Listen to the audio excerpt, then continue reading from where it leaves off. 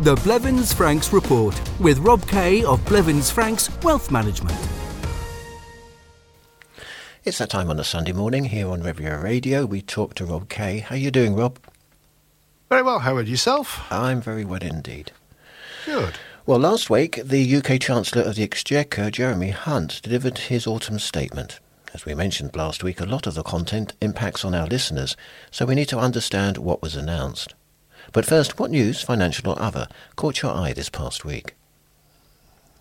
Well, Howard, regular listeners will remember a couple of weeks ago, I think, I explained how President Macron would use Article 49.3 to push through his 2023 budget by decree, effectively ignoring the lawmakers.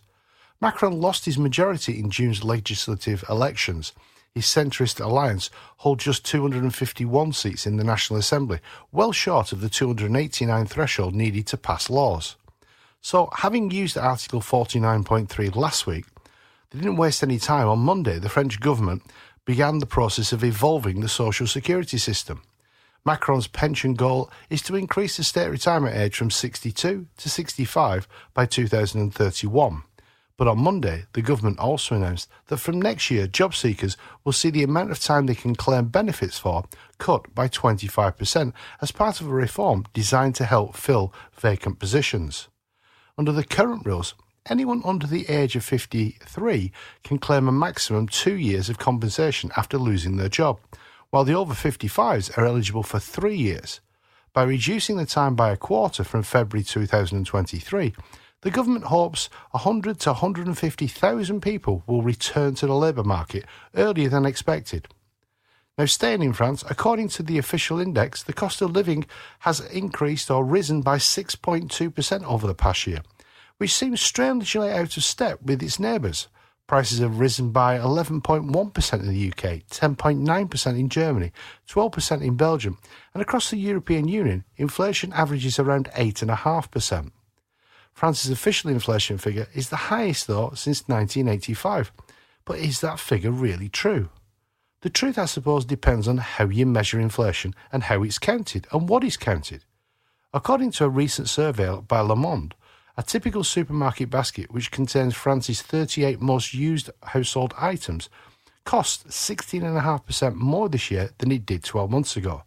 We also shouldn't forget, over the past 12 months, the French government has spent 150 billion euros, 5% of its GDP, keeping the cost of electricity, gas, petrol and diesel down, which could go a long way towards explaining why France's official inflation figure is so much lower than its neighbours.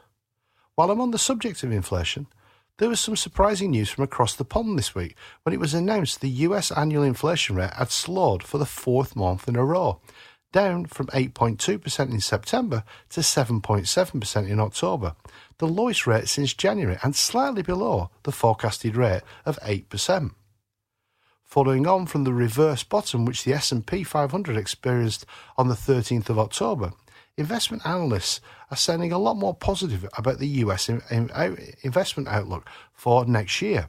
On the back of an inflation report published on the 13th of October, the S&P 500 opened the day by plunging 2.4%, but then, without any external input, it turned and finished the same day up 2.6% from the day's starting point.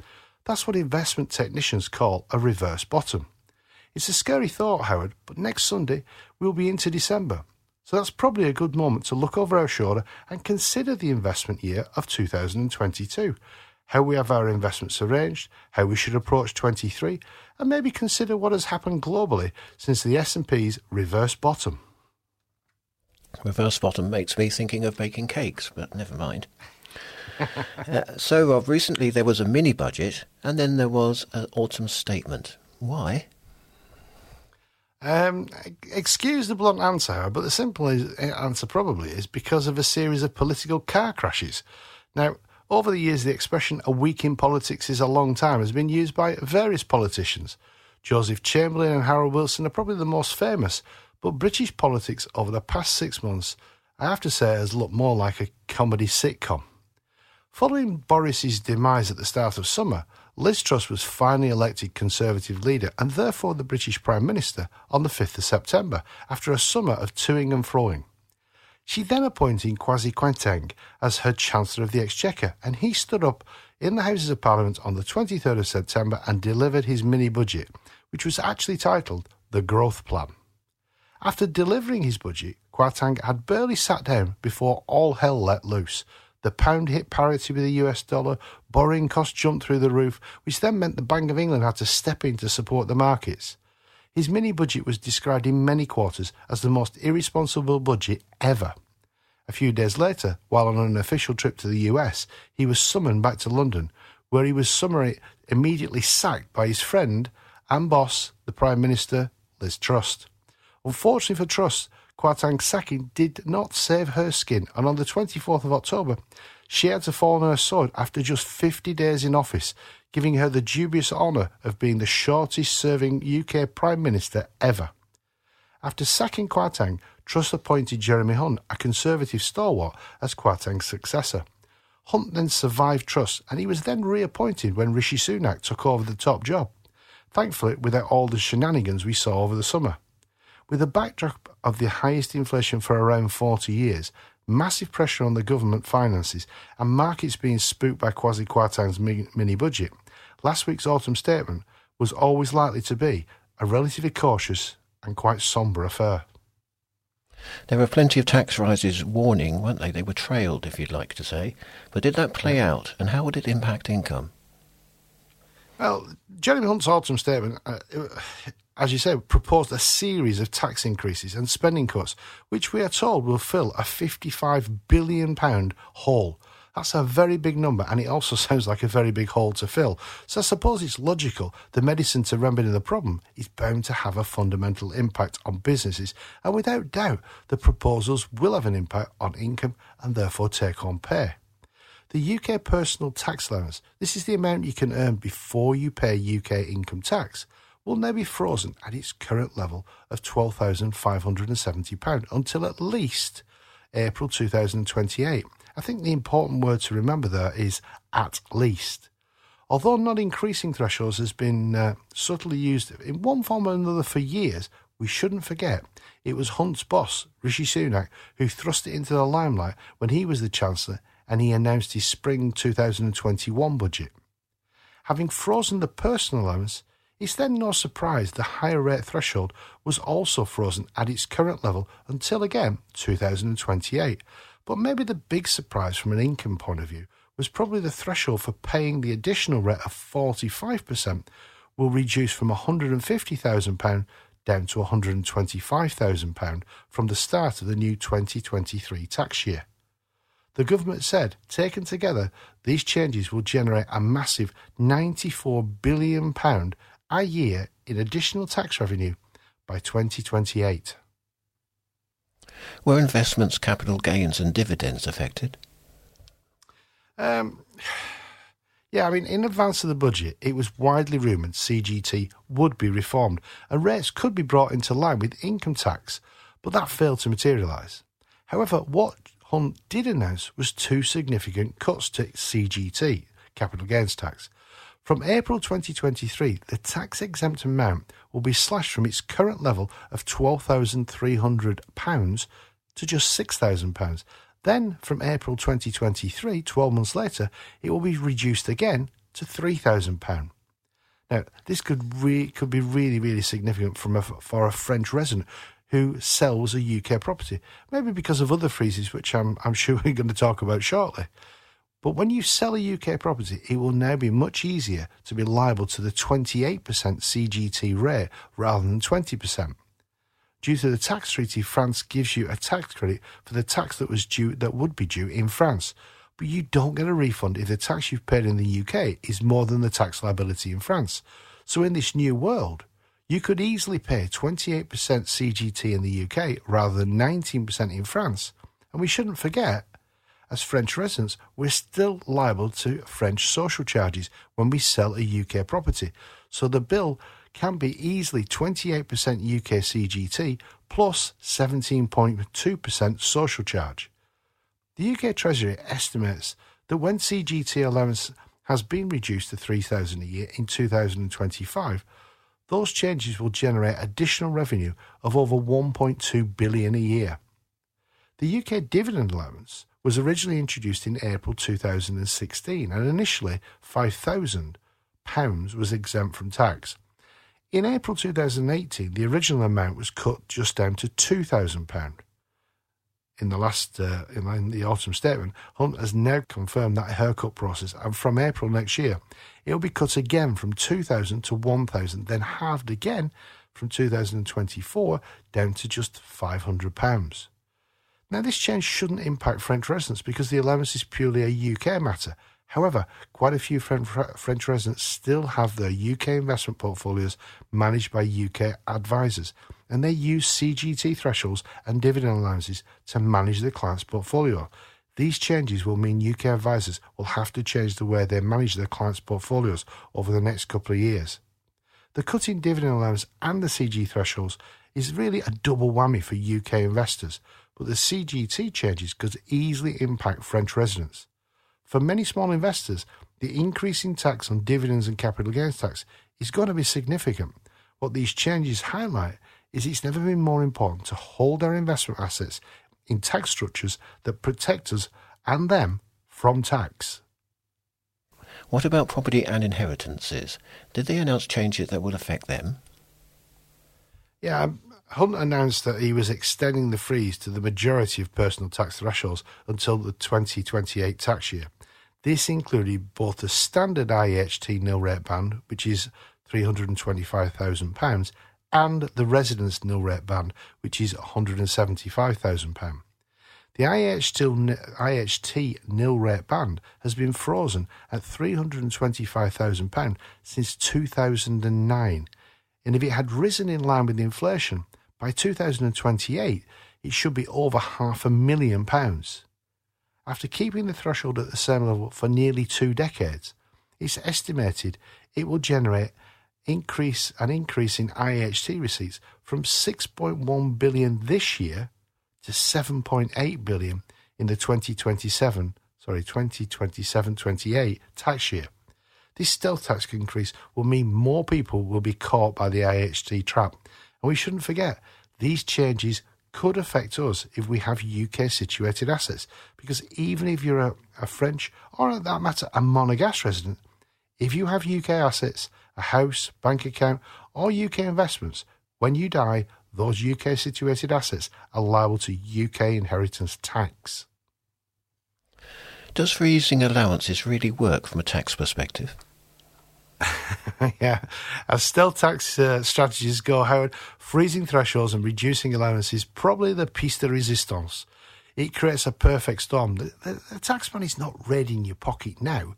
It's just taking more off you in the future, but actually before it lands in your pocket. Freezing limits will drag millions of more people into paying income tax for the first time, or paying higher rates of tax than they previously did when they were basic rate taxpayers. More than 500,000 people will start paying the additional rate of tax, which is 45%. On top of this, hidden in the plethora of measures that Hunt revealed on the 17th of November, was also an additional funding and legislation to fight tax avoidance. His Majesty's Revenue and Customs, I think that's the first time I had to say His Majesty's Revenue and Customs, will receive an additional £79 million over the next 5 years for additional staff to tackle tax fraud and address tax-compliant risks. This additional tax crackdown on avoidance and tax evasion is estimated and expected to generate the revenue another £1.7 billion over just the next 6 years. Do you think these changes will be temporary? Good question, Howard. All I would say is on the 9th of January, back in 1799, William Pitt the Younger, the then British Prime Minister, introduced a temporary tax to help cover the cost of Britain's war. With guess who? Yep, you guessed it, France, which at that point had raged on for 6 years. What was this direct tax that Pitt introduced called? It was called income tax, and that temporary tax has been around ever since. My point is, temporary tax have a habit of hanging around and becoming permanent, and I should add, Britain hasn't got exclusivity on temporary taxes or threshold freezes. France is well versed in this art. The cynic in me does think they could be a short-term measure, though, and they could be used to help Sunak's re-election campaign in January 2025. That is, if Rishi Sunak lasts that long. Hopefully by then, the war in Ukraine will have come to an end, and even if it hasn't, the world will have mastered how to deal with the consequences. If that is the case, inflation should be under control. Markets will hopefully have come back, and Hunt's draconian measures could be eased, like Father Christmas, giving presents to everyone and hoping everyone forgets 2 Christmases with no presents under the tree. Well, ahead of the budget, the triple lock was back in the news again. Were pensions mentioned? Yeah, this is one of the positives, I suppose, in the budget, that on the other side raided millions of pockets. The Chancellor actually confirmed the triple lock, abandoned for this year, will be reinstated next year. He confirmed the state pension triple lock will be honoured, and UK state pensions will therefore increase in line with inflation, which means a 10.1% increase. The single-tier state pension will rise to approximately £10,600 a year, which is about £204 a week. The maximum basic state pension, which is payable to those who reach state pension age before April 2016, will rise to approximately £8,100 a year, which equates to about £156 a week. The cost of the triple lock is estimated to be about £9 billion a year, and the government has also confirmed it will publish a review of state pension age early in 2023. Well, there seems to have been a lot of substantial changes. Will they work? And do you expect inflation to remain high next year? The Bank of England recently revised its inflation forecast and predicted inflation will peak at around 13.3% this quarter. They also expect inflation to persist for longer than they previously forecasted, still possibly as high as 9.5% well into the second half of next year. On a positive front, they then expect it to tail off and return to its 2% target by late 2024. Obviously, the key control mechanism will be interest rates, which are expected to continue rising, maybe even reaching 3% by the third quarter of 2023. I'm sorry to say this, but those listeners who are of my age or older will probably think that is still fairly low by historical standards. I know I'll sound like Victor Meldrew, but I remember paying over 15% in the early 90s. Over the past 10 years, if not 20, we've seen threshold freezes and allowance freezes impact our wealth. These types of changes, even if they're temporary, do generate additional revenue, especially if you don't manage your financial affairs or you have a financial plan and don't regularly review your arrangements. You can easily get caught out when changes like those we've described today are actually rolled out. The freezes are current, but we might still be able to do something about them. Most of the allowance reductions kick in from April next year. Yes, that's 4 months away, but if you need to re-engineer your arrangements, you will need that period to actually be able to make the changes. So, if you live in France or you're thinking of living in France and you want to discuss your strategic financial planning arrangements or how these changes will impact you, have a conversation with Blevins Franks. Remember, our initial meeting is complimentary because until we understand if we can help you, we don't start charging. Don't waste another minute. These changes could seriously hit your pocket. So give us a call, speak to one of our local partners and see if we can help. The telephone number for our office in Valbonne is 0493 001780. That's 0493 001780. Or if our Monaco office is more convenient for you, you can arrange a call or a meeting with one of our Monaco-based partners by telephoning Monaco 97775574. That's 97775574.